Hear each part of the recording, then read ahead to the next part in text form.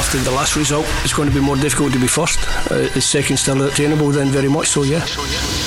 We have to win. Nobody's shying away for that. We have to win. And if we can win and play well, it'll be great.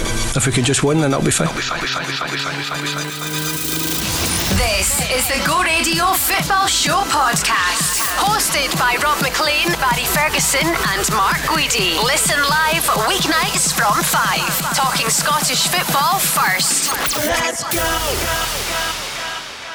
Scotland surely needs 6 points out of 6 tomorrow night and Tuesday night if we're to have any realistic hopes of making it to next year's World Cup. We can forget all about Austria away for the moment and concentrate on beating Moldova at Hampden tomorrow night. We need some good news, and here is the good news. John McGinn is out of isolation. Well, if it was maybe 3-4 years ago, I would have been Deliveroo every night. I'd maybe order a wee can of Tennent's at the same time, but you just can't do that these days. It's so important, especially when you've worked so hard over the summer to try and get in good nick. You just can't afford it, you just get left behind. So I've managed to do what I can. Wasn't ideal running on the treadmill, but it's what you need to do, and I think it's a reminder for everyone these days that the virus is still there and we still need to prepare and protect ourselves. So it's got me. Thankfully I had no symptoms and felt fine, but it's a reminder of what we're living through, and hopefully it'll be the last time for a while I can isolate for 10 days. So Barry Ferguson, he's not getting the beer and pizza deliveries, but hopefully he's going to deliver a goal, which he tends to do. He's been talismanic for Scotland, and we need a win and a performance badly, don't we, tomorrow night? Yeah, but we'll take the deliveries and the beer for him. No, listen, there's no doubt about John McGinn was a massive miss, Rob, and I'm absolutely delighted he's going to come back. He'll go straight into the starting 11, no doubt about it. He's become one of the most important players for Scotland, so delighted to hear that he's back fit, he's been looking after himself, and he'll be ready to go tomorrow. Cheer us up, Mark Guidi. This is all going to be okay, isn't it? It's going to be a happy ending for Scotland, surely. Well, tomorrow night, Rob, yeah, Scotland, yeah. I'm pretty certain they'll win tomorrow night. I thought out of this that we were probably looking to take 5 points to have, a realistic chance of qualification. But as you said, it might need to be 6, because I don't think 3 is going to be good enough. No. 4's no great either, so we're really actually looking to having to go to Austria and win. And if we can take 6 points, and it is achievable, if we take 6 points on the next 2 games, we've put ourselves right back in the frame big time. So we've got Mark Guidi, Barry Ferguson, Rob Maclean, Friday's Go Radio Football Show, and just over 24 hours away at Hampden, Scotland against Moldova. 35,000 tickets, I think it is, hopefully, and counting. Although maybe off the back of the other night, that figure might not be rising too much from there, but it's still a big crowd, and hopefully set to make a big noise, because that can make a big difference for Scotland. Group F currently standing like this after 4 games. Denmark are disappearing off into the distance, 12 points out of 12. Israel and Austria on 7. We imagine we're in a battle with those two for second place. Scotland on 5 currently, so 2 points adrift of those two. Then it's Faroes and Moldova on 1. We're going to pick our team, Barry, Mark, in the course of the show, and feel free to let us know. 0808 17 17 700 if you want to join the football chat. And also, of course, go on the texts and your message to 87474 on the socials at Go Football Show. Tell us what you think the starting lineup should be tomorrow night. Did Stevie Clarke, Barry, get it badly wrong with his selection on Wednesday? I was surprised that Andy Robertson started in the right wing back role, if I'm being honest with you. I thought it was a stick on that Kieran Tierney, because previous, if you remember back when Gordon Strachan was in charge, Kieran Tierney played in the right hand side, right back it was. So yeah, but I think he got that one wrong. I think he made the correct changes at half time. I think Fraser going to the right wing back role made a big difference. Obviously Kieran Tierney got into that left back left side of the 3 centre back, and Robbo going at wing back role. So it certainly made a difference. I was worried, Rob, I've got to be honest with you, once that second goal went in. Yeah, I was really worried it could have been 3, 4 or even 5. So we held out until half time. He made the correct changes for me, and I thought they showed at least a bit of character in the second half. They get closer to Denmark. They didn't give them much time, but the game was lost in the first half. I think that's the positive, Mark, isn't it? That 2-0 We would certainly have signed for 2-0 15 minutes in against a team that was flying. Yeah, Denmark. To be fair to Denmark, they're good. You can see why they're semi-finalists from the Euros. A good team, great atmosphere at the Parken Stadium, and I think just the point that you've made there, Denmark just sailing into the sunset at the top of this section, 12 points. So really, we're in a three-way battle to try and get second place, Rob. And after tomorrow night, that would be the halfway point of the group. That'd be 5 games played out of the 10. We need to be sitting on 8 points. Now, would 8 points from the second half of the games be enough? 16 points going to be enough to get you into second spot? I don't think it will. We maybe need to be looking at 18, 19 points to be assured of second place. So, and the key might just be your last game as at home to Denmark at Hampden, and we're probably going to have to win that night to do it. And Denmark, as you say, they'll be well on their way to Qatar by that point, so it might work out well for us. But we need to improve. We need to get better, and we need more victories. I mean, Denmark are good. Let's not mess about. I mean, they reached the semi-finals of Euro 2020. They're 11th in the world. They're not there by accident. They were missing players like Vestergaard and Dolberg, the striker who was so good, Braithwaite of Barcelona. Yep. So they were missing players as well. But they bring in real quality. But were we competitive enough, Barry? Well, I've got to be honest with you. In the first half performance, they were a level above us, Rob, no doubt about it. You've just mentioned they were missing that's 3 key players for Denmark. They are a top team. I think we gave them too much respect in the first half. We sat off them, and when you sit off a very good team like Denmark, they're going to punish you, and that's what they done. And you've seen the difference in the second half, albeit he made a couple of changes in terms of moving people about in the shape. We got closer to them. We didn't let them settle, but it was too late. So these next 2 games, certainly you take Moldova, it's a certainty for me, 3 points. And I think if we're on it next Tuesday against Austria, I think we can go there and get the 3 points. You've got to be respectful. They've got good players, Austria. They've got a number of players who play in the Bundesliga, so they are a strong team, but they're a beatable team. And if we have our players on form, I think we can go there and get the 3 points. So 6 points, I think, is crucial in the next 2 games. Could he have changed it before half time, Mark? Should he have changed it after that horrific start? Yeah, I suppose there's maybe a temptation. You look at the bench, Rob. No, sure. The thing that got me in that first 15 minutes and most of the first half was, Denmark, they absolutely ran us ragged. And it's not often under Steve Clarke, despite the fact we've not always played well and we've not always had good results. But you've always felt that Scotland were going to be hard to score against under Steve Clarke, particularly in the past year or so. You need to do well to score against Scotland, but it didn't look that way. I mean, Denmark were pulling us all over the place. We lacked a bit of cohesion. We lacked discipline, I think, in terms of our shape, not in terms of giving away free kicks, just the defensive kind of shape from the whole team, not just the back three. So it was an unusual performance under Steve Clarke, but it's out the system. It is against the best team in the group. The Barry said we can go to Austria and win the game, but remember, Austria get a point at Hampden early on in the section. We came back, didn't we, to get a point in that game? Yeah, as well. So we do. So what you need to do is, as you know, you need to cancel out your opponent. So in the head-to-heads, we want to be 4 points out of 6 against Austria. We don't want Austria to be 4 points, otherwise we're really, really toiling.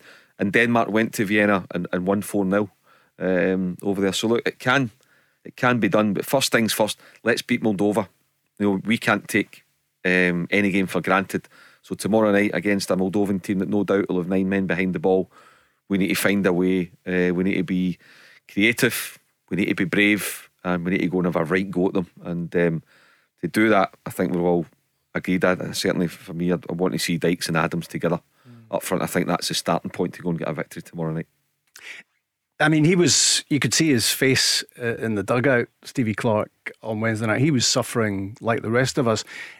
Is there not much he can do from the touchline, Barry, when it's all going horribly wrong like that? Even if he's not going to change personnel. I mean, it was so disjointed, wasn't it? There were so many gaps that Denmark were exploiting. Yeah, it was very, very unlike us, Rob.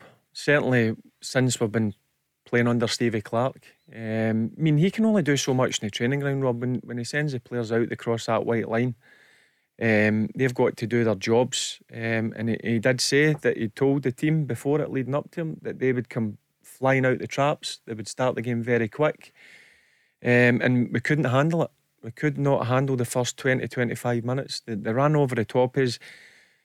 Once we got into the last maybe 10 minutes of the first half, we started to settle down a wee bit, but at that stage it was too late. And as I said, the positive thing I take out the game is that at least they showed their reaction in the second half. It still wasn't as good as we wanted to be, but we didn't fall apart. That was the main thing, because if we're honest, after 15 minutes, once that second goal went in, it could have been anything 10-15 minutes after that second goal gets scored. So we get away with one there. I don't think we can play as bad. I'm sure the players will be having a chat amongst each other. They'll be working hard on the training ground, and I'm sure they'll give a good response tomorrow night. I mean, what we wanted from that game, I mean, it was very unlikely, Mark, that we were going to get anything out of that game, being realistic. Yeah. But what we did want or need was a performance, some sort of performance to kick us on to these other two games in which we do have a serious wish for points. Yeah, I mean, I suppose the positive, Rob, is we didn't get a real thrashing. It could have been 4 or 5. Excuse me. And the way we played in the second half, we have forced Kasper Schmeichel into 1 or 2 saves. So from that point of view, did they switch off? Did they ease off second half? They probably did. They probably did 2-0. They were comfortable, and had Scotland scored, you got the feeling that Denmark, they said, right, we better just go up and get a third one just to make sure here. So yeah, I think they were. I think they said, look, points in the bag, job done. Let's not do anything daft. No injuries, no yellow cards. And when Schmeichel was called upon, he showed what a class goalkeeper he is. But that said, that's where we need to be more lethal. You look at the chances we had in the Euros over the 3 games, particularly the first 2 games. We were just too wasteful in front of goals, and you could say that Jordan Pickford had 1 or 2 great saves, etc, but we need to be more clinical in front of goal. And Stevie Clarke at the media conference today was speaking about exactly that. Scotland scoring goals. Haven't converted with chances would be my summation of that one. Even the other night, you think Ryan Fraser had a fantastic chance, 10 minutes to go. We didn't convert it. Might have been interesting if that one had gone in. We had lots of chances in the Euros. We didn't convert them. So making chances, we've shown that we can create. When we create them, we have to finish them. So a little bit more clinical would be nice. What's Scotland's biggest problem, Barry? Is it scoring goals, or is it actually keeping them out? Because defensively, those 2 goals that Denmark scored, that brilliantly conceived goals from their point of view, but we failed at the basics, didn't we, defensively? Yeah, very unlike us, but Rob, I've got to be honest with you, we're no used to losing goals like that since obviously Steve Clarke's took over. I think the problem is scoring goals. There's no in terms of creating chances, we create good chances. That was proven in the Euros, and as Steve Clarke just mentioned, they're a great chance for Ryan Fraser. You've got to put that away, and as you say, that 10 minutes to go, then it becomes interesting. Did Denmark go up a level, or did Denmark start panicking a wee bit? So it's interesting to see. Is that a bad miss or a great save, that one? For me, I think he's got to put his foot through it. I know he's trying to side foot it. It is in the bottom corner. Then gives Kasper Schmeichel a chance to save it. I think if he puts his laces through it, there's more of a chance that he's scoring a goal. It is a great save. That would have made it interesting as well. 10 minutes to go, interesting, but I would have rather seen Ryan Fraser put his laces through it. And he has for his number of appearances for Scotland, he's actually got I think he's maybe got 4 goals for Scotland. Yeah. Ryan Fraser, who's struggling to get game time at Newcastle, but he does have the spark sometimes for Scotland. Yeah, he's lively. I always like when he gets on the ball, he's on the front foot. You never know what's coming next. It'd be difficult if you're a defender trying to keep with him, because he's got that bit of pace, and he likes to attack. But I agree with Barry, it is a great save. Schmeichel makes a great save. It goes through Keir's legs, which makes it even more difficult. Like we've said, if we want to be getting to major tournaments, Rob, that's the kind of chances you've got to put away. And it would have given us a real interesting last 10 minutes. But as long as we're not putting chances like that away, that's why we're only qualifying for tournaments once every 20 years. Does this game against Moldova tomorrow night, Barry, take you back at all in your Scotland career to a game coming off the back of a it wasn't a disappointing result, if we're being realistic about it. It was probably a bit of a deflating performance, and it was a worrying performance in terms of what the first 50 minutes had in store. Scotland have got to come back and not just win tomorrow night, but turn in a performance. Does your head take you back to games where you were under that sort of pressure? Yeah, quite a number of times. The thing that disappointed me against the Danes was the first half performance, because, as I said, very unlike us. Normally I thought we were too deep as well, Rob. Yeah. We could have pushed up, and you've seen the difference when we pushed up 10-15 yards in the second half. We become a better team. We press higher up the pitch. I like us when we do that, because we don't lack pace at the back. There's guys that can shift. So listen, the boys will know that they're expected. The expectations on top of their shoulders now. They need to go into this game tomorrow night and win convincingly by 2 or 3 goals. And I fully expect them to come out the traps. They'll go for them, because they're struggling. I think you mentioned off air, 15 goals they've conceded in this group already. So there it shows you that they concede goals. They're defensively not strong, so we need to go and attack them and make sure we score goals, because when you score goals it breeds confidence, and then that'll be a great thing going into a difficult game on Tuesday night against Austria. Yeah, hopefully 15 goals and counting in terms of the number Moldova have conceded in Group F so far. Scotland against Moldova tomorrow night at Hampden. The Go Radio Football Show. Download the Go Radio app to listen live weeknights from 5. It's Friday's Go Radio Football Show. Rob Maclean, Barry Ferguson and Mark Guidi in the studio at your service. Join us for some football chat. What are you thinking about Scotland? What about Wednesday night? That defeat in Denmark, we did wonder what it was going to become 15 minutes in. It had all the makings of an absolute roasting at the time. Thankfully, that scoreline after 15 minutes was the final score as well. So some sort of achievement in limiting the Danes to a couple of goals. Now come Moldova for Scotland, the second game of our 3 World Cup qualifiers tomorrow night at Hampden. It's going to be a big crowd. What about the opposition? Difficult. They'll come, they'll be well organised defensively.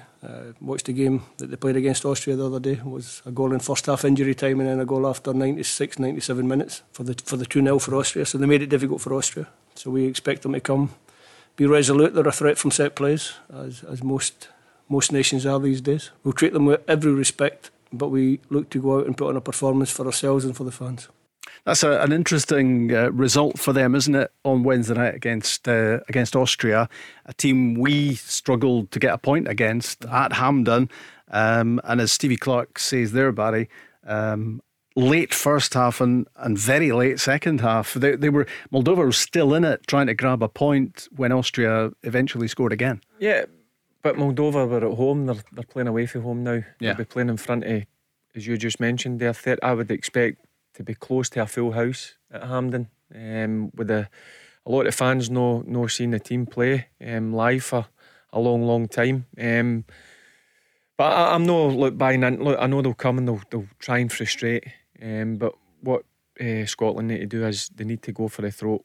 As soon as that first whistle goes, Rob, they need to be at them, attack them, and then get an early goal. I think if we do get an early goal, then I think we can go and win the game by a number of goals. So it's important how we start. As I said, a few players now back. I'd expect a couple of them to come straight into the starting lineup. That will freshen that up as well. And I'm sure the boys, listen, they wouldn't have enjoyed what was getting said after the game and against Denmark. So they'll need to go out and put a show on, and I'm sure they will. You're at home. They need to win to get a bit of confidence for getting into what is going to be a big game on Tuesday. It's one of those scary moments. He's just been on screen in the studio. We just looked to our left and there he was. And here he is, John McGinn, speaking about the opposition. We want to win. International football these days, what we've learned is it's never easy. But in games where we expect to win at home, recently we've dealt with pretty well. We've scored early and that's an important thing. We need to get an early goal if we can. But we respect Moldova. Luckily the other night, the only good thing about not being able to be involved was I did catch bits of Moldova-Austria, and towards the end they had chances to get a point tired towards the end, but they were still in the game right to the 93rd minute. So definitely no mugs, and they'll relish the atmosphere at Hampden tomorrow, so it's up to us to try and get an early goal and show the supporters what we can do. Just looking at his Scotland goal scoring record, he scored 9 in 8 home qualifiers.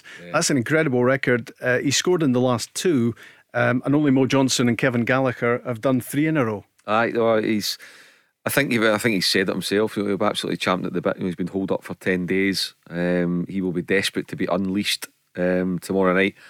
His natural energy, his natural drive, I think, is infectious, Rob, and the whole of the team. It'll just give everybody that lift, particularly when you're going to be coming up against, as Steve Clark said there, a resolute Moldovan team. Because we all expect to win, but you need to go out and win. You need to go out and do it. You need to go out and create chances. You need to be patient. You need to be creative. But I think having McGinn back, if it's going to be McGinn, Gilmore and Callum McGregor, I think that's a real good midfield 3. I like that. I think John McGinn will play a big part. And on his goals, I'd back him to score tomorrow night all day long. That sounds like a wee wager to me. Or maybe it's on already.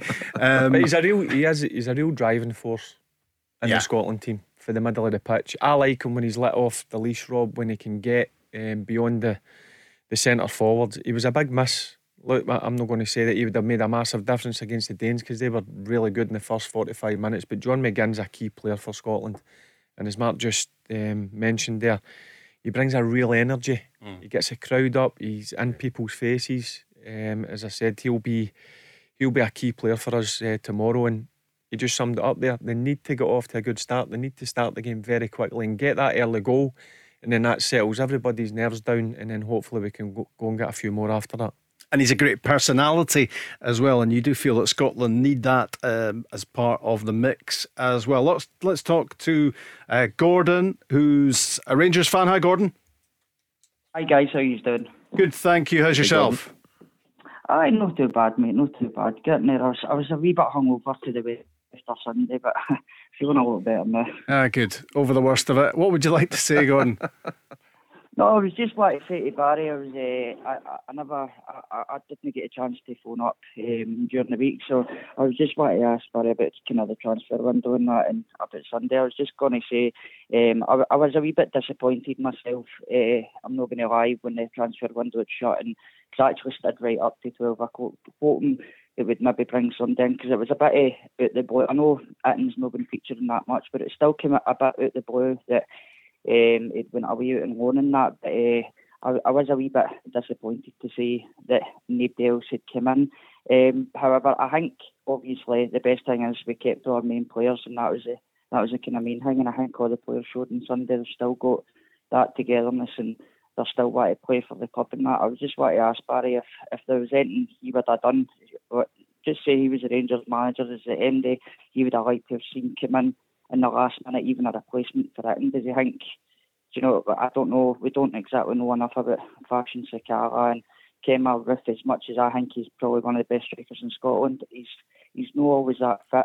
and he's always a wee niggle away from going out for a couple of games and that. So it's just to get Barry's thoughts on the end of the transfer window, if he would have done anything different.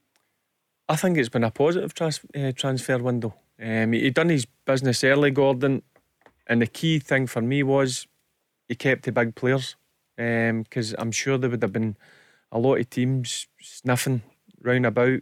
Kent, Morelos, Aribo, Kamara, Barisic, they 5 players that I've just mentioned are big players for Rangers. So I think it's been a real positive window for them. In terms of hitting, I don't think it's quite worked for him. I'm sure the managers looked at it and think to himself, well, I've kept Morelos, I've got Kemar Ruth, I've got Sakala, and then obviously the fourth one's Defoe's backup. I know Defoe's getting on a wee bit, but I think in terms of Rangers, what they've done is what will help them. This group of players have been together now a long time. And the flip side of that, Celtic have brought in, is it 12 players? Yeah. It takes time for people to get used to the surroundings and get used to the way that their new manager's playing. So I think Rangers are in the driving seat in terms of the transfer window. It struck me, Mark, as an amazing transfer window for Rangers, that they're able financially to keep that squad together without a big sale. Yeah, but I mean, you can only sell, Paul, Rob, if you think that you're getting what your player's worth. If you're if you value somebody at 10 million quid and your best offer's 4 or something, there's no way you're going to sell. So I mean, I thought this would have been the window that Alfredo Morelos was gone. I really did think that, particularly when there was no Champions League, as an asset to cash in, and also for him as well.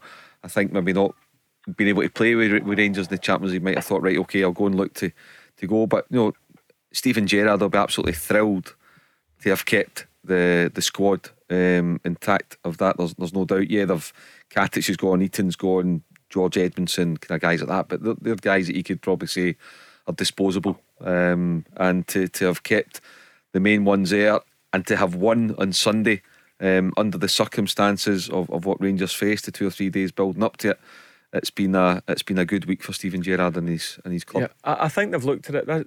I get every season's important, but this season it's no 100% concrete. But whoever wins the league goes straight in to the Champions League, which is what, £40 million roughly, round about. So I think Rangers have looked at that and thought to themselves, unless we get a price for somebody that we think's acceptable, if we don't get it, we're no selling. If we get it, we may consider it. But I think Rangers are looking at the bigger picture and think, if we keep this squad together, they've added at the start of pre-season Lundstrom, Sakala, etc. I think they're going for it this year to try and make sure they get straight into that Champions League. So do you think that's a statement of intent from Rangers about what lies ahead this season and the big prize at the end of it? Yep, the big prize is £40 million straight into the Champions League. That's where a club like Rangers should be striving to get to. Disappointing this year against Malmo. And on the hand to get into Europa group stages, Rob, that's £10 million. And if you take into consideration the 3 home games, you've put another £5 million on top of that. So they're still getting £15 million, not the dizzy heights of the Champions League money, but I think they've looked at it and thought to themselves, if we keep this squad together, they believe that they've got a strong enough squad, and so they are as well, to retain the league title. Gordon, how significant do you think that win was last Sunday? No, I thought it was brilliant. I wasn't overly confident getting into the game. I'm going to be honest, that I knew obviously we'd been a wee bit kind of COVID hitting that, but at the same time it was a chance to show a bit of a statement, and I think it gave the players to be able to get there and put that statement out there, and it got to show them a bit of togetherness, and I think it showed with Liam Balogun. I was dead impressed with his interview after the game. Obviously there was a bit of a worry when he was in it right back. I've seen a lot of comments. I think you've seen the Rangers official Twitter even put up a couple of the comments for a laugh. There was a togetherness, and I think, getting back to kind of transfer window chat, I think maybe the board sat and thought, because they did say there was a statement out towards the end of last season saying that, like, obviously we need to sell. Like any sustainable business does need to kind of keep spending without getting money back in. And I think, as you were talking about, if you win the league this year, you're straight into the Champions League. So I don't know if they thought, we'll maybe just chance it, we'll gamble, have the big gamble, and try and keep the players, try and knock back the big money offers that came in, because as you say, it's going to be about £30-40 million straight in the bank if you win the league. So I think it's worth the gamble, and I think we've still got a squad there more than capable of winning the league as long as they put in good enough performances and that, obviously. And Celtic have still got to gel. I mean, I know don't get me wrong, they've played well against the likes of was it Dundee and St Mirren at home, and St Mirren as well, aye. And but they still showed it against AZ Alkmaar, against us. Like, they don't always take their chances, and they're going to come up against better teams. They hadn't played a team as good as Rangers or as solid as Rangers, and we were still quite shaky at the back. And I think we showed a bit of better defending. Obviously cut through us a couple of times, but I think we showed we'll still get a better team than them. And I don't really think anyone was better than each other on Sunday. I think it was a kind of old style. Old Firm Barry have played in plenty of them, where it's just whoever wants it more in the day. And I just think as long as we keep showing that kind of passion and we keep showing that fight, we do that to the end of the season, and then we can think about, if we sell our bigger players, we've got the money there to spend to replace them with as good quality. So I'm just hoping that's what the board have just thought to themselves, we'll get there, big gamble, and just go for it. And then if that happens, then money's in the bank for the Champions League, and things can settle down a bit. Yeah, they would have sold if they had to. Look, they've got I mean, Stuart Robertson's been quoted a few times, hasn't he? He said at the AGM last year that they may need to sell, or they will need to sell that as the structure going forward, one or two assets. But the chairman, Douglas Park, they've got a real top businessman in charge. If they were desperate, they would have sold. So that tells me that they ain't. They're still getting enough money coming in for Europa League. Also, with the games that are going to be at home, and they're going to go for it this year.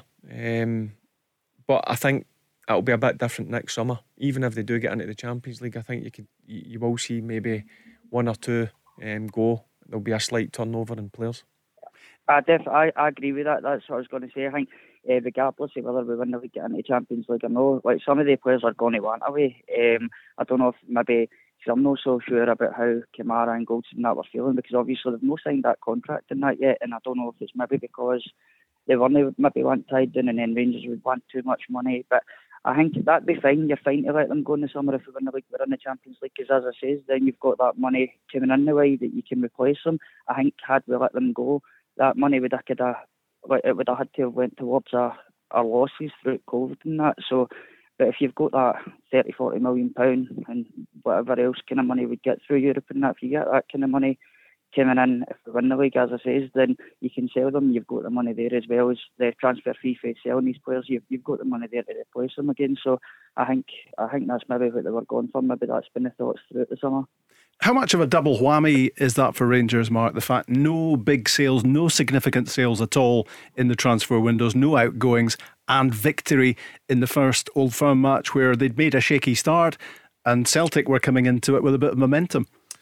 Yeah, I mean, I think it was a big 72 hours for Rangers. 5-day period, securing Europa League football under difficult circumstances, beating Celtic in the first derby of the season, particularly with it being the home game. You're looking to get your 3 points, and then the closure of the transfer window on Tuesday night. Like Gordon mentioned there, if Steven Gerrard, if you've been really greedy, you probably would have wanted one more in. I'm not sure in particular which position, but you just have wanted just to bring in one more. But you can't argue with what's been done at the club in the past two windows from January and in the summer, between recruitment and just keeping their best players. But eventually Rangers will go into that mode of and what you've got to do as well, Rob, and if you want to draw a comparison to across the city, you've got to make yourself you've got to become a club that's known to be attractive for producing players. So you look at Celtic over the past decade, from Foster the first time round to Wanyamas to Hoopers, and then Van Dijk's and all those guys. So Celtic have got a reputation for producing good players, whether it's like buying in cheap or one or two coming through the academy like a Tierney, and that's the next step for Rangers.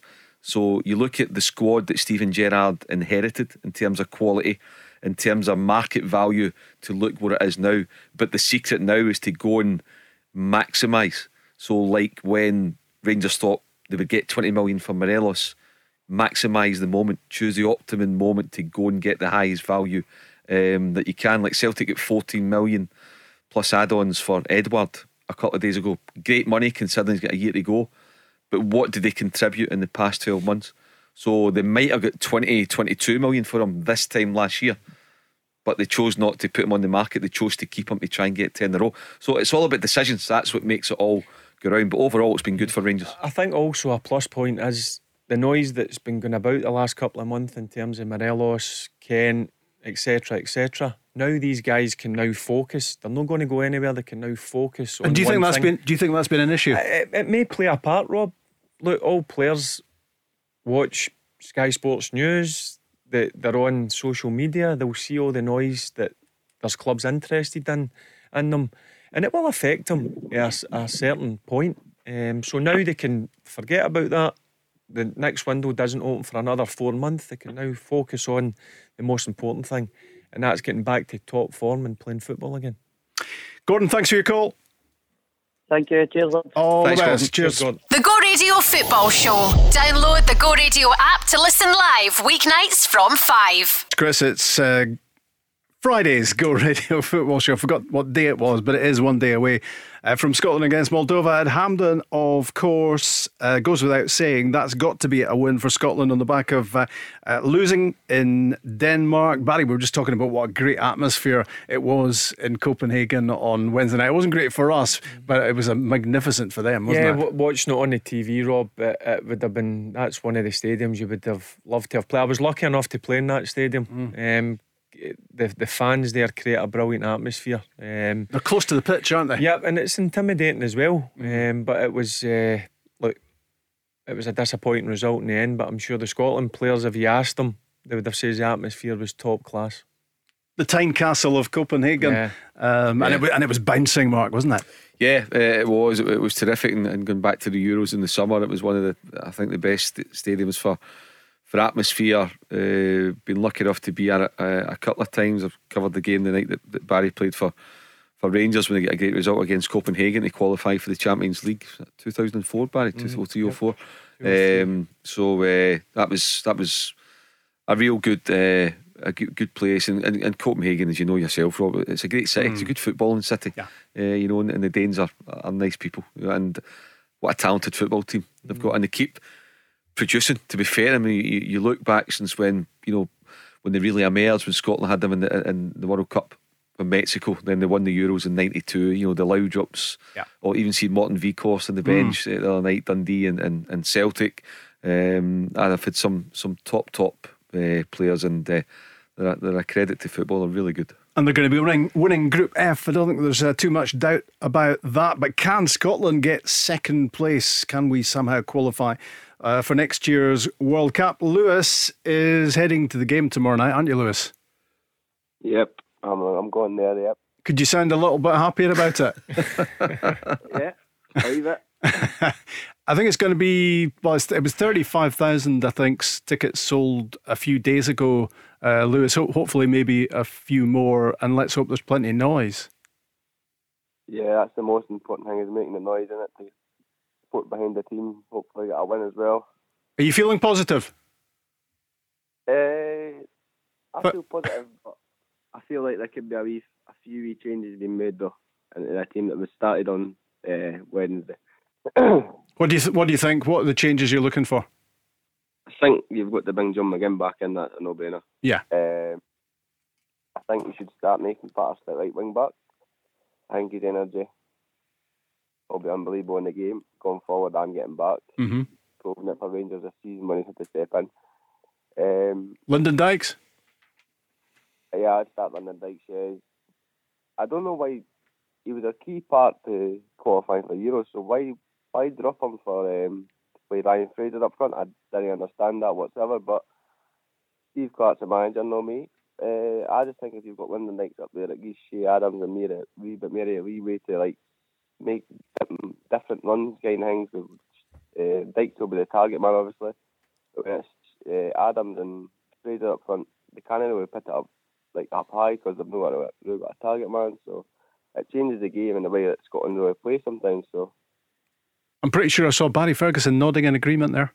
Yeah, I can see why he went with Ryan Fraser, simply because he's fast and he maybe run in behind. But look, the changes, I know we're going to give our team later on in the show, Rob, but the changes that Lewis has just said there, I totally agree. I've went with the three. Nathan Patterson as well, yeah. Yep, I've went from simply the fact that we've got to attack Moldova. I know Ryan Fraser done well going back into that position in the second half. I can see people's point of view, maybe him playing there, but I would go with Nathan Patterson, fresh legs. The only problem with Ryan Fraser, he's not played a lot of football. I think you mentioned it earlier in the show. He's not played a lot for Newcastle, so I would bring Nathan Patterson in. John McGinn's a must for me. He's one of the first names on the team sheet. And Lyndon Dykes and Shea Adams for me are a very good partnership, a strong partnership, powerful. Both of them can get about as well. The only thing they need to start doing is putting the ball in the back of the pokey. I think every time that Stevie Clark has left out Lyndon Dykes, I would imagine, Mark, he has probably regretted it. Thinking about the opening Euros game against the Czech Republic, that seemed like a mistake. And it seemed like a mistake the other night in Copenhagen as well. Yeah, well, you think what our best performance under Steve Clark probably at Wembley, not forgetting Serbia and the penalty shootout obviously to get us there. who played up front that night? Probably when few of us expected it, going to Wembley. We went with the two up top, and we kept England busy, and we really had to go at them, and the boys behind had something to hit, had something to aim for, had something to work off of, having Adams and Dykes. So I'd be astonished if Dykes and Adams don't start tomorrow night. I think it's a perfect game to go and get them in, because like we said, we probably need to go to Austria and win. You get a better chance of winning the game with they two, albeit I get why he didn't go with the two of them on Wednesday night, but certainly tomorrow and probably Tuesday in Vienna, go with a partnership of them. And he's been in good goal scoring form, Lewis, as well. Lyndon Dykes, I think he scored 3 times already this season in his first 4 championship games in England for Queen's Park Rangers. So he's a guy on form.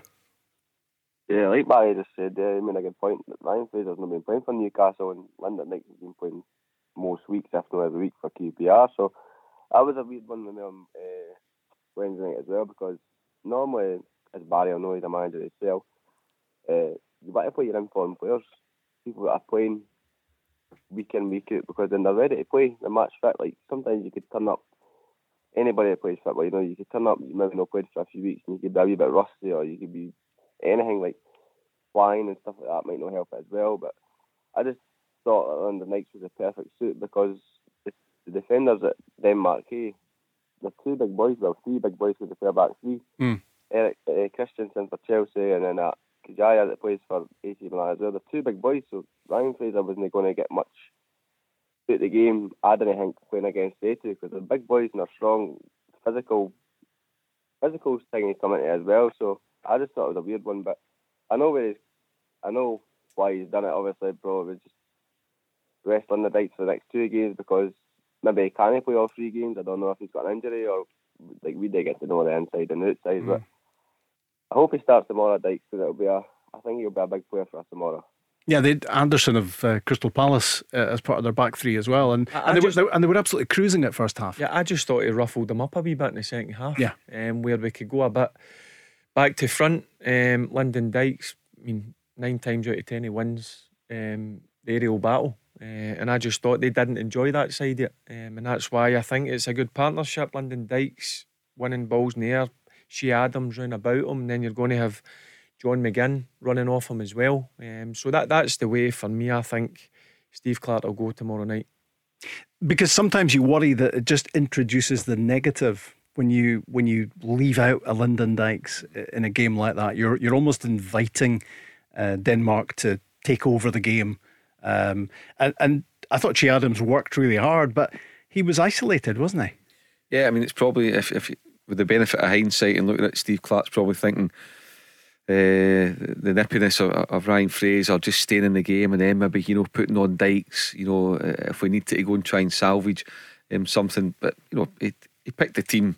He picks every team for what he thinks is best. He's assessed them in training. He really studies the opposition. He could tell you whatever it is you need to know about Denmark, and likewise again for Moldova tomorrow. So Wednesday night's gone. It's about tomorrow night, Rob, and it's at Hampden. Probably going to have about 40,000 Scotland supporters tarting Amman there. Let's unleash Dykes and Adams. I think of the energy, the quality, McGinnon behind them, bringing that drive. Whether it's Ryan Fraser on the right, or Stephen Adoro, or Nathan Patterson, whoever's going to come in on the right hand side, and then Billy Gilmour. Just like, I'm sure the Scotland fans are looking forward to seeing Billy Gilmour in a Scotland jersey as well at Hampden. So get those guys in the team.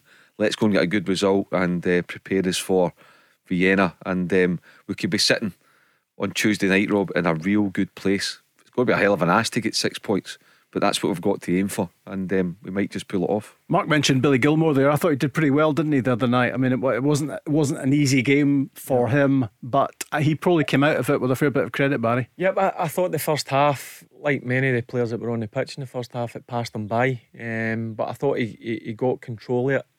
Got on the ball a lot more, and you can see what he brings to the team. He wants the ball at every opportunity. He had a couple of drives.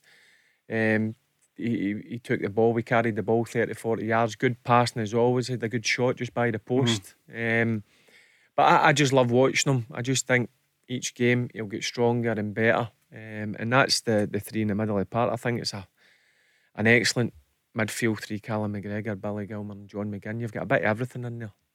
And Lewis, getting Tierney and Robertson in tandem down the left hand side again is just one of our real pluses of the team, isn't it? Yeah, well, that was another thing I didn't understand, because we've seen before Steve Clark decisions have been spot on. You can't go along against it. He's not an attacking manager. You're not expecting him to go 4-3-3, 4-4-2, whatever. If it's a 3-5-2, you know that every game. So, but Andy Robertson at right back was just, that blew my mind. That's not to be seen. You've got Ryan Fraser that's played there before. I reckon there's a few other players that can play at right back, and he goes and puts a left-footed left back that's never played right back in his life at right back. I was just so confusing. But then, I'm sure he switched it in the second half. I can't remember what he done. I think, did he not put Ryan Fraser? He did. At right? Yeah. Right wing back, Yeah. And I'm sitting there questioning myself at the second half, thinking, why did you not just do that for the start? Yeah. I think a lot of people are asking that. Yeah. Just before we go, so what's the plan tomorrow night for you? What's the schedule? Just get up in the morning, get ready for the game, and then head through, get a wee bite to eat, and then head into the stadium. And looking forward to it, and you're feeling confident that we'll get the win that we definitely need tomorrow night? Yeah, definitely. A wee confidence booster.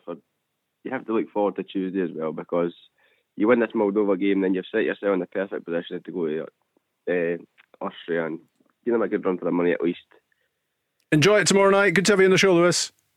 Thank you. Enjoy, boys. All the best. Yes, Lewis. The Go Radio Football Show. Download the Go Radio app to listen live weeknights from 5. It's a big weekend in women's football as well, with SWPL back in business. We had Aileen Campbell on the show just the other week, the new chief executive of Scottish women's football, talking about her hopes and ambitions for the game. But at the top level, it's back to business as of this weekend. It's back to business for the Scotland men's team tomorrow night against Moldova at Hampden. Just heard there from Stevie Clark saying, Barry Ferguson, any win is a good win. So is 1-0 enough tomorrow night? Yeah, listen, it's 3 points. That's the main thing. Look, but we all want to see Scotland score a few goals. That's been our issue, Rob. Let's be honest. We're creating chances. We're not turning the chances into goals. So hopefully we'll see that tomorrow night. Look, the main thing is to get the 3 points, but listen, it's a bonus if we play really well and we get 3 or 4 goals, which I think we've got every possibility, because I think he's going to freshen it up with 2 or 3 faces coming into that team. I'm sure the boys will be hurting for the performance, certainly the first 45 minutes. So I fully expect Scotland to win the game, and win the game convincingly. I know what's making me feel good. John McGinn is back. Never really enjoyed watching it. I always wanted to be involved, help playing, and obviously disappointed we didn't win, but we don't really have the time to reflect on it. It's a really quick turnaround. It was a quick turnaround from the boys playing games last weekend, and it's important for us now to try and get smiles back on faces and get a positive result, which we badly need. We spoke earlier on, Mark, about the goals he scores. There's so much about his game, but also just the effect he has on the players round about. He is a personality player. He's very positive. He lifts it. Yeah, he's also a good type off the park as well. Rob, he's one of the pranksters, but particularly when Yara, together for 10 days. Although he made a great point as well. The sympathy that I have for Steve Clark, but it applies to all international managers just now. Is that it's one prep day, rest day, one prep day. All the work, as he said, is stuff that he'd have instilled into them during the Euros when he had them for 4 weeks together. But now these triple headers, 3 games in 6 days, you're not really getting as much work done as you would like. But having somebody like a John McGinn back in the camp, the boys would have missed him. He'd have missed the boys there for the first 4 or 5 days. Having him back in, he's a good type to have, and that's important too. And his contribution that he'll make on the park tomorrow night. I agree with Barry, and I'm not just being patriotic. I genuinely believe that Scotland will win, and I fancy Scotland to win by 3 goals tomorrow night, Rob. I think they're going to go out and put a performance on. Yeah, John I like your style. Yeah, John McGinn, he's a big character. He sets standards. That's what he does. He sets standards during games, and he drives the team on. and he was badly missed. I'm not saying one player makes a team, but Scotland are a far better team with John McGinn in it. And as you just mentioned, what was it, 8 goals in 9 qualifying games? 9 and 8 home qualifiers. There you go. That's what he brings to the party as well. Not just a good football player, because I think he's improved. See, over the last 2 or 3 years since he went down to Villa in the Championship into the Premier League, he's been impressive, and certainly he's been the same for Scotland. So he was a big miss. So great to have him back, as I said, because he's a real driving force in the middle of the pitch. Barry Ferguson, Mark Guidi, Rob Maclean, Friday's Go Radio football show. And we've got Cammy with us as well, who's a Scotland fan. Hi, Cammy. Hi, guys. Good evening. Good evening. What are you thinking? How are you feeling? I'm looking forward to tomorrow night. I think it gives Scotland a chance to bounce back after the result against Denmark. I think we could get a positive result. I just wanted to ask the guys, just for a team, obviously, like Scotland, who set up quite defensively, I just feel as if they give away too many chances for the way that they set up. I just wanted to get their thoughts on that. Barry? Look, you can set up, but I mean, he likes a 3 at the back. There's no doubt about that. But 3 at the back can be really offensive as well. And certainly, I think with the 2 wing backs he's going to go with, if he goes with Nathan Patterson and Andy Robertson, their main attributes is getting forward and getting balls into the box. And I think that will allow, if he plays a midfield 3, John McGinn certainly, to go and support the front 2, and maybe even another midfielder getting into the box. So you can set it up defensively, but also you can set it up offensively. And I think that's the way he'll flip it.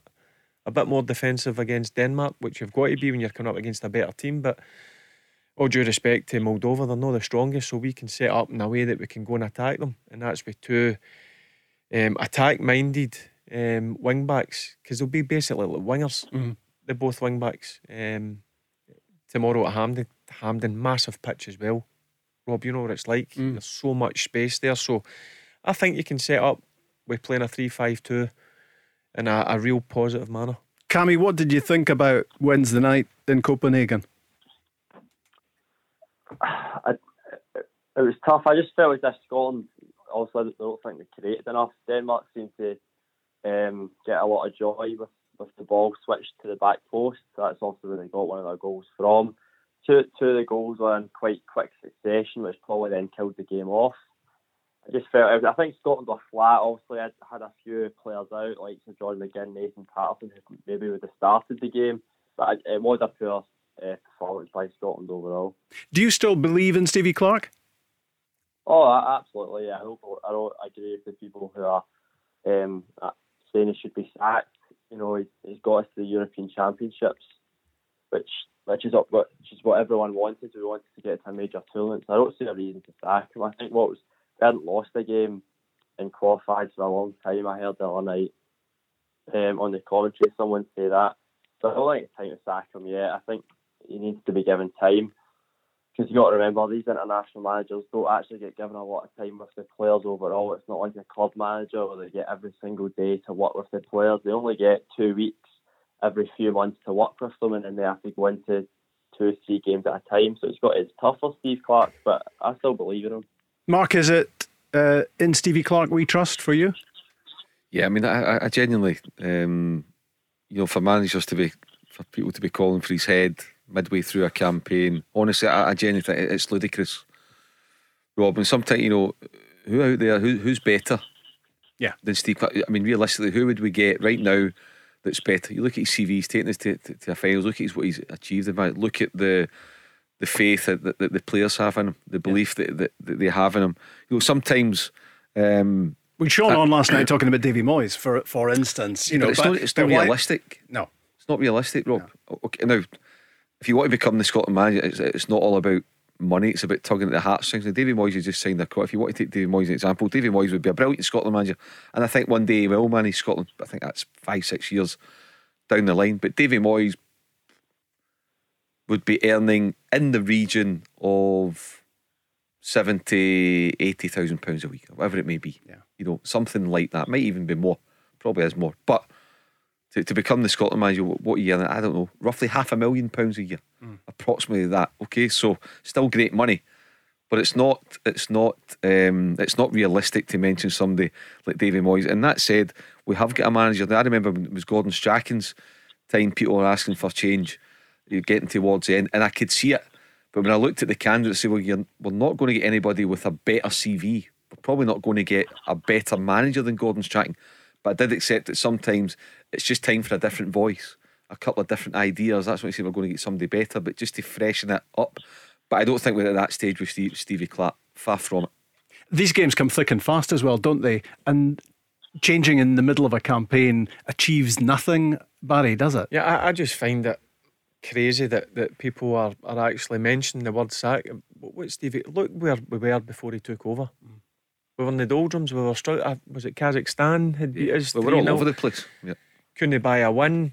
It's been a slow burner with Steve Clark, because he came in and first and foremost he made sure we were rock solid at the back. He had to change something. He changed the formation, and he got us to a major championship in 23 years. Right, Wednesday night, first 45 minutes, it wasn't great, but we improved slightly in the second half, and we just need to get the feel good factor back tomorrow, and that's by winning a game of football. And bearing in mind, he probably only had a couple of days on the training ground with this group of players. That's a hard thing. Guys travelling, people with niggles for the game at the weekend. You'd be lucky if he had the full squad together for one session before that game against Denmark. Yeah, need 6 outfield players on the bench in Copenhagen. So but also as well, it's the same, and Barry knows at club level, we know, Rob, you're in eggshells for COVID, for reasons that you think you're working, so I think, right, I need to wrap the players up. They can't, if you want to call it, bond the same way because of the rules and regulations and making sure everything's done properly. So you put all that into the account. I'm not saying it's not a pleasant experience, but it's not as pleasant as it should be, and it's not as pleasant as it can be for obvious reasons. And yes, every other international manager has got that hurdle as well while he's there. But for Steve Clark, just to get back to the point, he is the best man for the job at the moment. Of that, there's no doubt. Assess it where we are at the end of Qatar. Also, it's going to be difficult. I don't think we will qualify for Qatar, but I hope I'm wrong. But if we don't, I don't think that's the end for Steve Clark. I think he deserves another go at it. Yeah, I go on as well. When you listen to players getting interviewed, whether it's on the TV or radio or doing interviews in the newspapers, they look if they want to be there. They look if they're happy to be there. So he's got there's a good spirit round about the place. Yeah. Like, you're going to have an off performance, you're going to have an off result, but I'm always confident that this group of players can bounce back.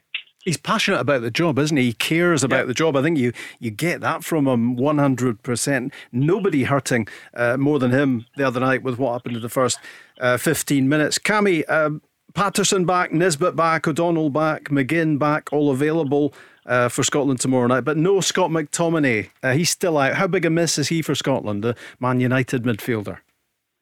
I think he's a massive miss, especially because he is quite versatile. He can slot into the back three, or obviously can play in the midfield, so he'll be a miss as well. I'm happy to see John McGinn and Nathan Patterson coming back in. I think they will start tomorrow night, but I'm looking forward to it. And Lyndon Dykes up front? Yeah, I would play Lyndon Dykes and Shea Adams as the two.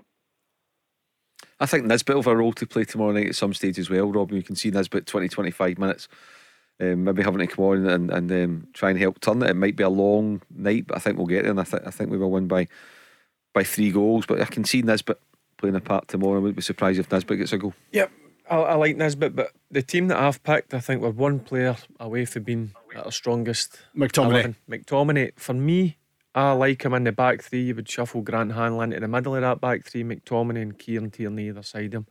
I like McTominay at the back. He's very good on the ball. Defensively, he might be a wee bit suspect because he's naturally a centre midfielder, but I think we're one player away with the team that I've picked for being our strongest team. How did you feel about your nephew winning his first Scotland Cup Wednesday night? Yeah, delighted. It was a proud moment for the family. Brilliant to see him go on the pitch. There's been a lot of people speaking about it. Maybe last season could have maybe get into the Euro squad. I thought that was a bit too much. Now he started the season really well for Aberdeen, and he found himself into Steve Clark's plans. Now it's about building on that, keeping his good form with Aberdeen, because he's enjoying it. Obviously, he's getting forward more. He's come up with a few goals, Rob, as you know. So no, listen, delighted for him. It was as I say, a proud moment for the Ferguson family. Is he learning from Scott Brown? Barry, can you see that already? Working with him day in, day out. There'll be no doubt. Listen, I think he'll become a better player, because Scott Brown's one of the ones he'll be like banging the centre of the park. He'll stay behind the ball, and that then allows Lewis, for me, which he's better at, is getting forward, getting into dangerous areas to score goals. And he's still learning. And as I said, there's no better person than Scott Brown with the experiences he's had over the years. One person we haven't really spoken about in terms of the Scotland team for tomorrow night is David Turnbull. Is he peripheral to your thinking, Mark, to Stevie Clarke's thinking in terms of a starting lineup? I mean, I think he did start one of the friendlies, didn't he, before the Euros? Holland and Portugal, I think that's right. I think that's right. Off the bench the other night, but it didn't feature at all at the Euros. Yeah, he's a talented footballer, but he's young, and you look at big game experience. He's got a bit, but not a lot. So he asked, I think David Turnbull's a starter? No. Do I think he's a starter anytime soon? No, I don't. I think players that we've got in that area would be ahead of him. And you look at his performance against Rangers last Sunday. It was a good performance, but it could be better. He's I think it's his what do you want to call it? Cuteness, know-how, being a wee bit flyer on the pitch, being a wee bit anticipating a wee bit more what's coming, and being ready, and that'll all come with the bigger games and the more experience.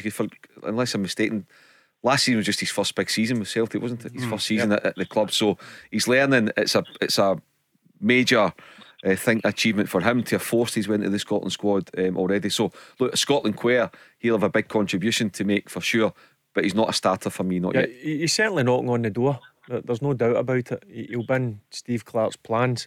Five goals already this season, Turnbull. Yeah, listen, he's had an impressive start of the season. That's why he's in the squad. I know he was in the Euro squad, but he's certainly one that's knocking on the door. And if David Turnbull played, I would be happy enough for that, because he's a player that I rate highly. He's capable of big moments as well, isn't he? Listen, he's one of the ones where he's a risky player as well, which I like. Yeah. He'll risk that pass in the final third. It might not come off all the time, but he's willing to go and try it, and that's what I like about him. He's got no fear.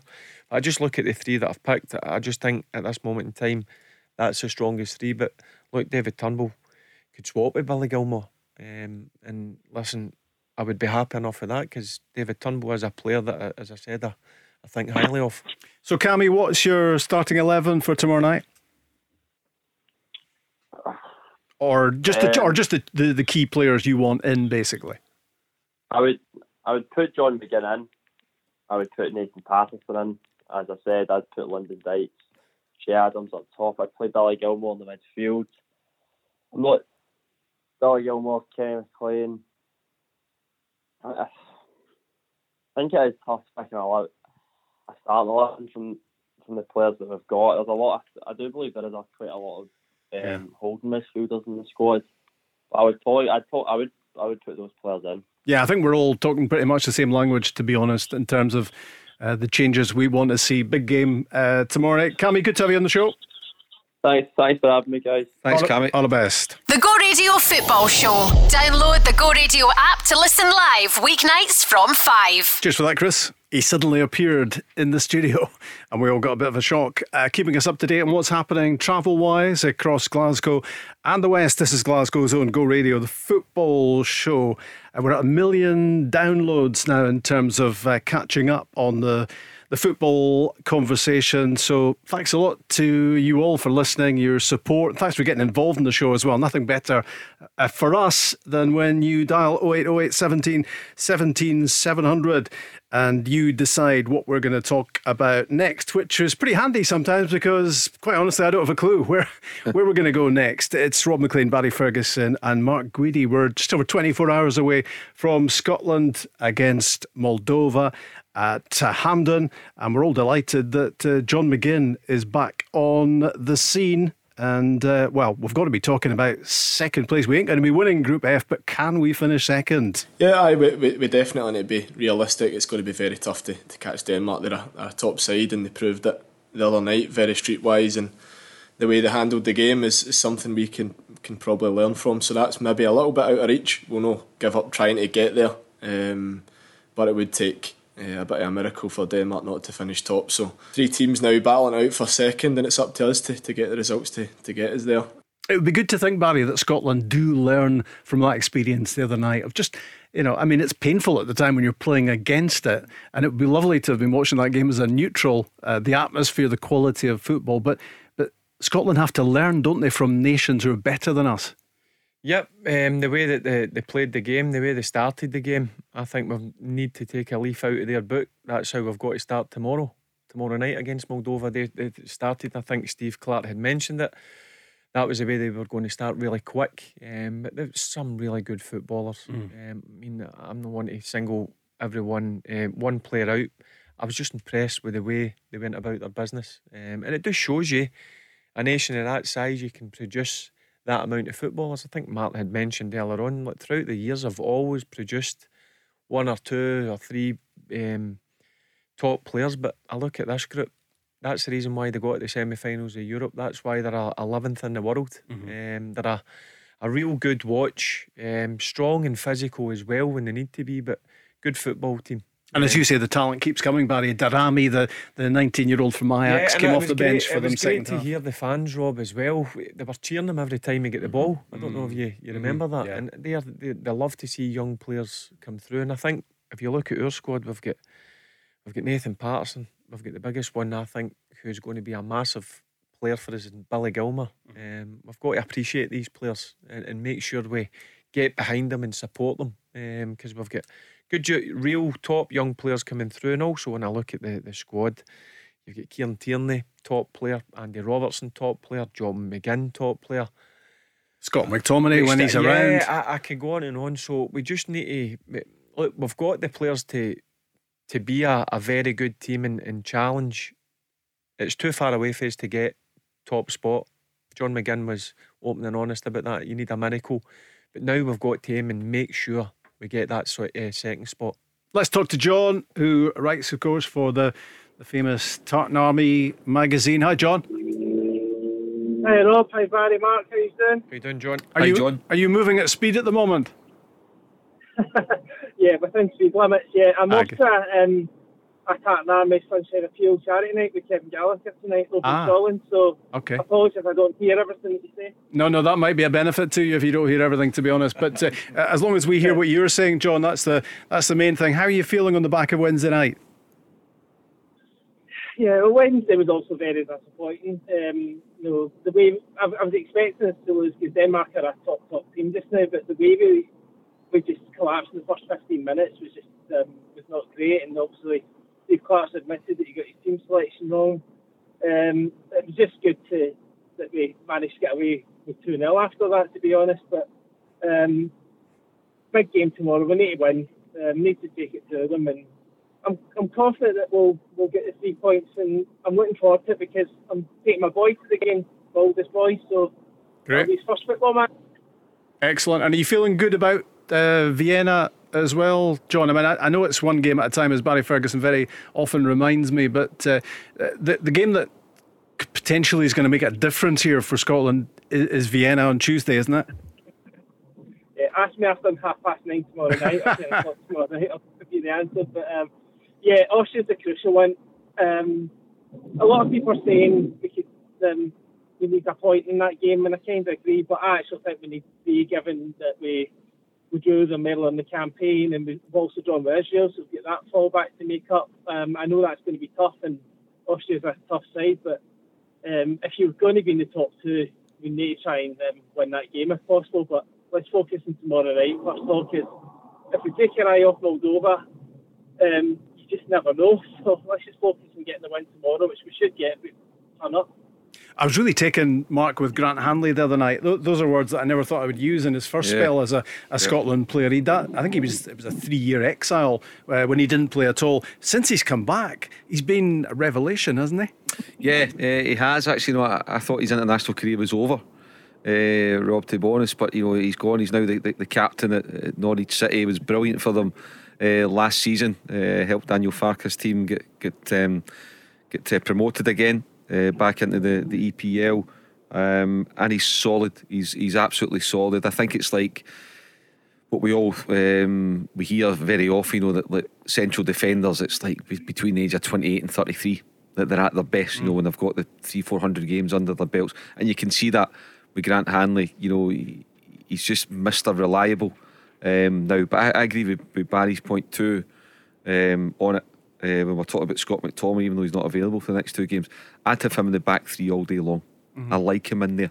You want to have a footballer in there as well as some real battlers, and I put Hanley in a kind of talented battler mould, whereas somebody like a McTominay just brings that bit of elegance to our back line as well. But certainly, to get back to your original question, Grant Hanley, absolutely brilliant, and reinvented himself at international level, and credit to him for that.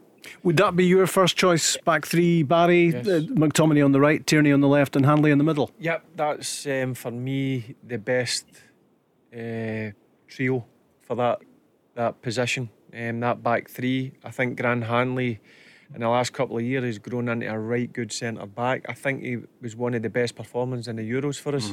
And I thought the other night he had another exceptional game. Real old school defender, loves defending, and I just like the kind of way it works with McTominay, who's very good on the ball coming out. Same with Kieran Tierney. So that's the strongest 3 for me. But Grant Hanley deserves a lot of credit, Rob. He's not a lot of people's cup of tea, but for me, he again is similar to John McGinn, Kieran Tierney and Andy Robertson. He's one of the first names that Steve Clarke looks for when he's picking his squad. Do you agree with that, Johnny? Have you become a Hanley fan? Were you a Hanley fan in his first spell as a Scotland player? Well, I'll be honest, I've done a 360 in Grant Hanley. I'll be brutally honest. I mean, his first spell as a Scotland player, I thought it was a bit of a bomb scare, but I'm delighted to see that over the last few months since he's come back in, he's proved me wrong. But I think what helps in this formation, he's in the centre and is just asked to do one thing, defend. He's not asked to do anything else, not asked to do any ball playing, anything. He's just asked to defend, and he's been doing it well because usually he's got Tierney and McTominay, which obviously make a difference because they're the kind of players that can bring the ball out. I've got a feeling that Jack Hendry will probably start tomorrow night in McTominay's position. If we're still continuing with this formation tomorrow, and Hendry should be full of confidence for tomorrow because he can bring the ball out as well, and he's just off the back of a big money move to Bruges, so I'm expecting him to come in and play very well as well. But Hanley pretty much converted now, especially after the Euros. Don't want to worry you, John, but I've got him and I've got Jack Hendry in my back 3 for tomorrow night as well. Barry, what are you thinking? Jack Hendry likes to come out with the ball. He likes to pass the ball. That could be a right good option. I'm taking it he's not on your team then? The one that you've got scrolled down in front of you? He's who have you got there? Listen, it's a good shout. The back 3's Hanley, Cooper and Tierney. Cooper. Yeah. But listen, he's a good shout. Henry, he'll be full of confidence. Got a big move. And again, he was out in the wilderness a year ago. He came in, and when he's been asked, when he's been called upon, he's not let Scotland down. He's a good player. Good player.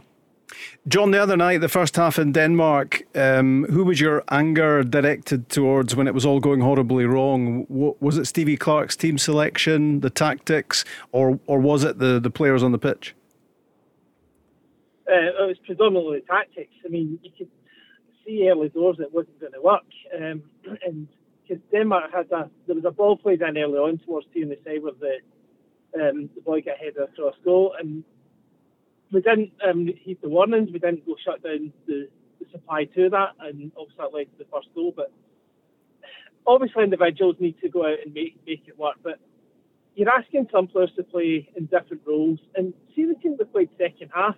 All right, you can argue that Ryan Fraser isn't a natural wing back, but it looked more natural with him out there than Andy Robertson coming in his left foot. And we did play better. You can argue that Denmark were in second gear second half, but it was a better performance second half, and it looked more natural. And it just makes you wonder, why didn't we start with it? Yeah. Although I suppose, Barry, you can set out whatever plan you want as a manager, and unless the players take that onto the pitch and work it, then, you're at the mercy of what the opposition are going to do to you. Yeah, but before he's obviously picked the team, he would have had a chat with Andy Robertson. Are you comfy enough to go and play there? Andy Robertson strikes me as the type of character that will go and play anywhere for Scotland. But it didn't suit us. You seen the difference when we went back, when he changed it at half time. It certainly made a difference. Look, you can argue that maybe Denmark took their foot off the gas a wee bit. That could have been the case, but I thought we looked better with Tierney and Robertson on that left hand side. I mean, that's a real danger. And you've seen a couple of times Tierney breaking forward, Rob just sitting in his position. They've got a right good understanding. But listen, that will change. I think a natural right sider will come in, and I think that'll be Nathan Patterson. I think that was like just what Barry's talking about there, Rob. If John agrees, that's like for a manager and his staff after the game, note to self: don't play Andy Robertson at right back again. Don't break up the best two players that we've got. I mean, we've worked for 4 or 5 years to try and find a way to get these two guys together, and Steve Clark found it. Don't break it up again. And I can understand why he's thinking, look, I've got a real problem on the right side. Who better to turn to than the most experienced player in the team, a European Cup winner, an EPL champion, than Andy Robertson. As Barry said, he'll give his all, but it didn't work. Don't break it up, because what you're doing then is you're weakening your right hand side, but you're weakening your left hand side too. So I can understand why. And probably the best thing about that, or the positive thing about that, was it happened in a game where we weren't really expecting to get out of. It's better than trying that the other night than doing it tomorrow night and it doesn't work and we cost ourselves 2 points or whatever. And John, we ended up with both Tierney and Robertson, who are such big players for Scotland, both playing in positions that they don't play at their club. Right wing back for Robertson, left wing back for Tierney.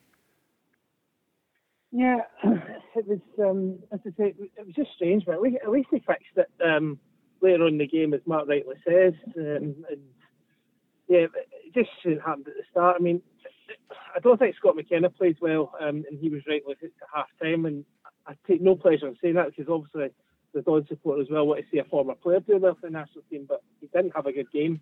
He's not started the season well at Forest. But yeah, we need to play players in familiar positions. I think most of the players play in a 4-3-3 or 4-2-3-1, but they're obviously playing this 5-3-2 with Scotland, and it's been working to a degree. I'd like to see Clark be flexible if need be, like he did against Israel in that second half when the formation didn't work. He switched it for. I'm interested to see if he does that tomorrow if things aren't going according to plan.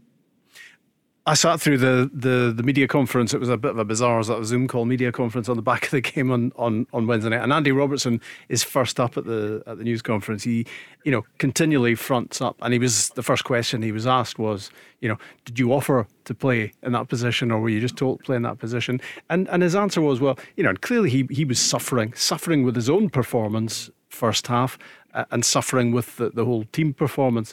But there's never a pointing of a finger at anybody as far as he's concerned. He just, he'll go out there and give it all he's got, even in a position that's alien to him, Barry. Yeah, I'm sure if Stevie Clark, when Stevie Clark went to him, he'd have said, right, no problem, I'll play there. That's what that type of character will do and say. He'll go on with it. Did he look comfy? No, he didn't. And you've seen the difference. Second half proved it. He's just, for me, he's a real threat. I just love watching the two of them. Two of them have got a real good understanding together, and you've seen the difference in the second half. So I don't think he'll go away from his formation. I think that's a tried and trusted one. I know what John just says there. He did change it, and that's something that he will do, because the Israel first half wasn't good enough. He went to a back four. He surprised quite a lot of people to do that, and in the end we should have won that game. So there is flexibility in the squad, but I think he likes going with that three at the back, and I think he'll go with that to start with, and if it doesn't work, then I think maybe you'll see him changing. What are you expecting, John, tomorrow night in the way of atmosphere? I'd like to think it'll be a really good one, because it's the first time there's been a close to full crowd for a couple of years? Yeah. A good 2 years now. I mean, obviously, I know there was crowds at Euros, but it's not the same 12,500 compared to, sort of tickets were just at 40,000 last I've seen. I think it'll be a really good atmosphere. I'm going with my son, and I'm also going with my mum, my sister, and her too. So it'll be a nice family night for the lot of us, and lovely. Hopefully Scotland can get 3 points. And your prediction, sir? I'm going to go 2-0. 2-0 Scotland. Okay, good to have you on the show. Cheers, John. Thanks again, guys. All the best. John. The Go Radio Football Show. Download the Go Radio app to listen live weeknights from 5. Just over 24 hours away from Scotland against Moldova on the back of what was a fright night for the first 50 minutes against Denmark, and praise be, we managed to limit the scoreline to just that after 90 minutes, but no more points on the board, and we're a couple of points behind both Israel and Austria in the group table, Group F, after 4 games played. So 3 points, goes without saying, is a must tomorrow night, and we're probably going to need another 3 in Vienna on Tuesday as well. But it's good news to have John McGinn back on the scene. Is he fully fit? No, I've really done full training. We've got all the stats and technology to see if I'm alright, see if I'm going to keel over, and thankfully never. My heart rate was a wee bit high yesterday, but the staff are all aware of it, and I'm feeling good. I was feeling, I mentioned a couple of times in interviews for Villa, the fittest I've ever been, so it's came at a little bit of an awkward time for me, but it's a good chance for me to get back involved and see how long I last tomorrow if I get the nod. Yeah, don't keel over whatever you do, John McGinn. We need you badly. So Rob Maclean, Barry Ferguson, Mark Guidi in the studio, and we've got Andy from Hampden Road Podcast on the line. Hi, Andy. Hi Rob, how you doing? Yeah, very well. Before we start talking about the game, what about the stag do you're off to in the Lake District? Can you impart details? A childhood friend of mine, Gordon, so yeah, he's getting married next month, so nice. He rented a big converted barn down in the Lake District, so they all got a bus down this morning. I couldn't get the day off, so I'm heading down now. So you're going to be watching tomorrow with a hangover? Hopefully I'll be getting back on it. Exactly. A stag do in the Lake District? Yeah. You fancy? Too quiet for me. Not with you around. I don't think it'll be quiet for long, to be honest. Andy, what are you thinking on the back of Wednesday night in Copenhagen and tomorrow night at Hampden? What are you thinking? Well, the Wednesday was a bit deflating, wasn't it? I mean, they steamrolled us. You can't really deny that at all. The link up between the midfield and the attack is a concern of mine. I'm not really too sure that, and I know he got us to the Euros and all that, but I'm concerned that the players that we've got are too good for a defensive system. I don't know if Barry was a good ball-playing midfielder, if he feels that it doesn't really play to the strength of some of the guys we've got in there. I mean, they're good at holding on to the ball, but unless we've got that link between midfield and attack, I don't know how Dykes and Adams are supposed to get it unless we're just putting it long to them. I think that the goodwill is only going to last for so long, because looking at the results since we beat Serbia, we chucked the Nations League, and I'm not trying to get too negative here, right? But we chucked the Nations League. The qualifying group hasn't gone so well so far, and we didn't do well at the Euros. So I don't think that, although we got to the Euros playing with this system, I don't think it's the long term for us, to be honest. Do you still have faith in Stevie Clark, Andy? Yes, but it's a concern for me that he seems to be changing things in game very often. Had to do it against Israel in the second game of this campaign when they were beating us away from home and we got back into it. We had to change it at half-time in the opening game of the Euros against the Czechs because the starting line-up and the tactics were wrong. Had to do it against Denmark again the other night. So I think that he's got enough credit in the bank for the minute, but gosh, see if we don't beat Moldova and then Austria thump us on Tuesday, then I will have to rethink my answer to that. Yeah. What about disjointed Scotland, Barry? What do you do about that? I think going on tomorrow, I think he will stick to the same formation, but you're going to see different in terms of the wing backs are going to play 20-30 yards further forward. So they'll turn into what I mentioned earlier on. They'll not be like full-backs, they'll be like wingers. The link between the midfield and the forward line, I think when you add John McGinn into that, I think it'll make it better. Obviously with Callum McGregor and Billy Gilmer controlling things, I think you'll see the difference tomorrow night, because I think it was a big miss, and I just don't want to say one player makes a team, but I think you'll see the difference with the wing backs further up the pitch, and also John McGinn will be that link between the midfield in the forwards who'll get run about them, who'll get beyond them. So I think you'll see a big difference tomorrow night. I think with the team that I'm going with, I think it's a very attack-minded team. A lot of people say, I heard the Collarella saying it's a 5-3-2. It's not going to be like that tomorrow. It's going to be a 3-5-2. It's not going to be 5 defenders sitting in a straight line. I think they're going to be pushed well up the pitch. That'll allow Callum McGregor and Billy Gilmour to go and dictate things, and that'll allow John McGrinn that free rein to go up and support both Lyndon Dykes and Shea Adams. We had Stevie Clark on the show earlier on, Mark, saying any win's a good win tomorrow night, and I get what he's saying, that's the first port of call. You have to win the game, but we surely have to reach a level of performance tomorrow night that takes us some way towards the level we're going to have to hit in Vienna on Tuesday night. Yeah, you want to get a bit of 3 points and a bit of momentum. You know, players coming off the pitch, feeling good about themselves, feeling confident, not thinking, my God, we just scraped that one there. You know, and the fans are getting nervy and getting edgy inside Hampden tomorrow night.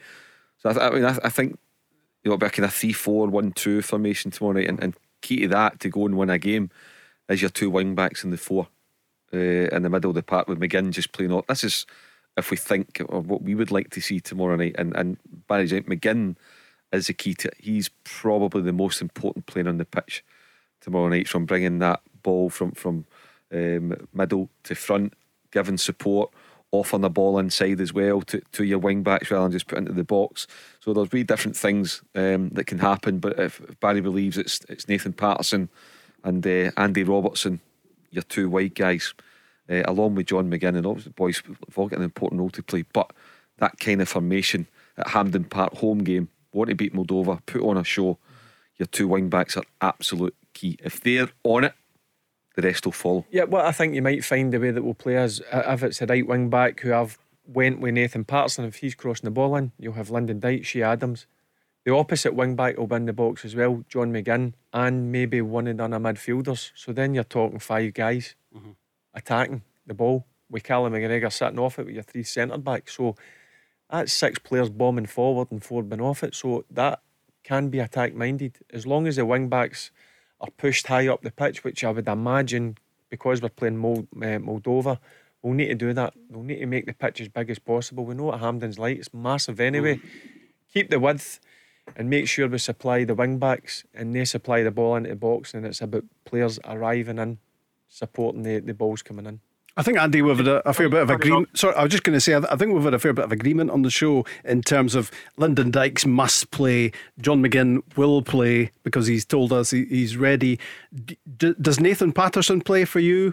Is he the man to come in on that right side? Yeah, I think it's a good opportunity for him. He's going to have to get thrown in at some point, whether it's in the deep end because of an injury to someone else or because we're playing a game where we're expected to attack a lot and that's his main strength. So, yeah, I think that Patterson will play tomorrow. I think that's what Barry was saying there, that he expects that. So I'm pleased to hear that. But I think equally as important, and I'd be interested to hear the guys' views on this as well, the 3 centre-halves. For me, unless it's Tierney on the left and either McTominay or Hendry on the right, the whole thing's pointless, because we need defenders either side of the big main centre-half that can bring the ball out and start play going, maybe get forward on the underlap. We've seen how effective Kieran Tierney is with that. So the other night when we had Cooper and either side of him were McKenna and Hanley, I don't see the point in sticking to that formation unless we've got Tierney, one of McTominay and possibly Hendry in the back, and then Robertson in the left. But in my opinion, putting Robertson on the right was ludicrous. I don't understand the head loss behind that. Yeah, but listen, I've wrote down my back 3. Jack Henry slipped my mind, I've got to be honest with you. I think he does like Grant Hanley being that centre one who's the proper defender, who's the guy that will go and anything long, he'll go and eat up.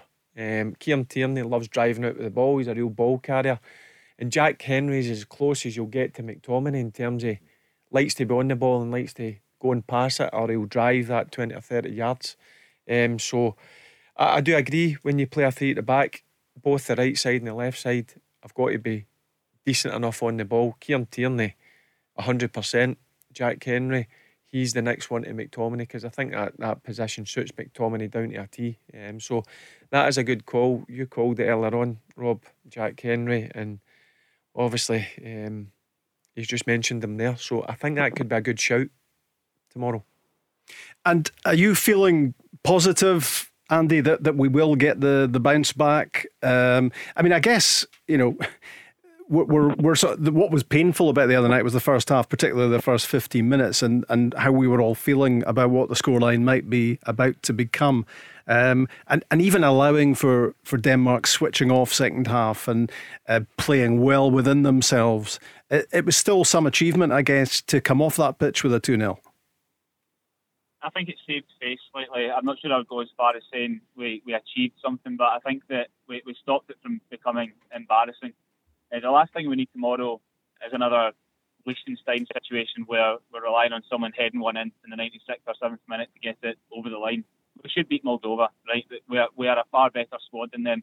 But I was looking into them a wee bit. I noticed that they beat Azerbaijan in one of the friendlies back in June, and Azerbaijan are full of players from Karabakh that steamrolled Aberdeen. So I mean, they must have a few things up their sleeve if they can go and beat a team like that who are although not world class, fairly decent.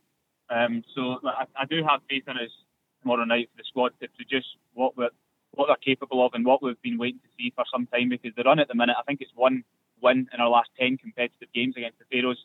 So it's stacking up and we need to turn it around. Mark doesn't think we're going to qualify ultimately. Do you agree with that? Sorry, did you say he does or doesn't? Doesn't.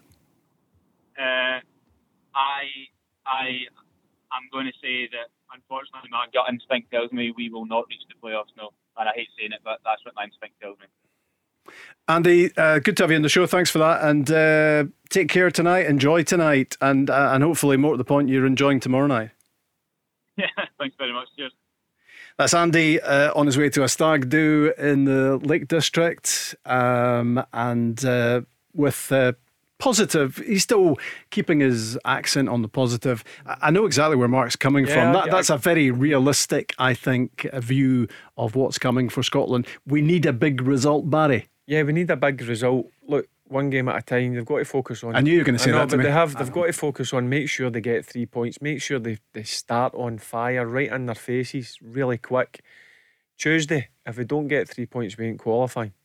We need to get 3 points in Austria. If we get 3 points in Austria, I think we've got a good chance of getting second place. Have you made a wee change to that team that's in front of you there? What's your team for tomorrow night? Right, I'm going to go Craig Gordon, I'm going to go Jack Henry, Grant Hanley, Kieran Tierney. 2 wing backs, right wing back Nathan Patterson, left wing back Andy Robertson, Callum McGregor sitting, with Billy Gilmer, John McGinn, Lyndon Dykes and Shea Adams up top. Much different, Mark, for you? No, I think 10 of those players, I'll just be interested to see what happens on the right hand side, whether it's Fraser, Patterson or O'Donnell. Bearing in mind Steve Clark likes O'Donnell, and just I think Jack Henry will get an odd, but I'm not overly certain about that. But the big one's a call on the right hand side. Did you say 3-0 earlier on? Yeah, for tomorrow. I'll stick with that. I'll stick with 3-0. And Barry, scoreline? Yep, I think we'll come out the traps. We'll score a goal early, and I'm looking at 3 or 4-0. Thanks, Barry. Thanks, Mark. Thanks, Rob. Good to have you all listening and taking part in the show, as well as some great callers tonight. And let's keep the faith and let's get that win we want tomorrow night against Moldova at Hampden. The Go Radio Football Show. Download the Go Radio app to listen live weeknights from 5.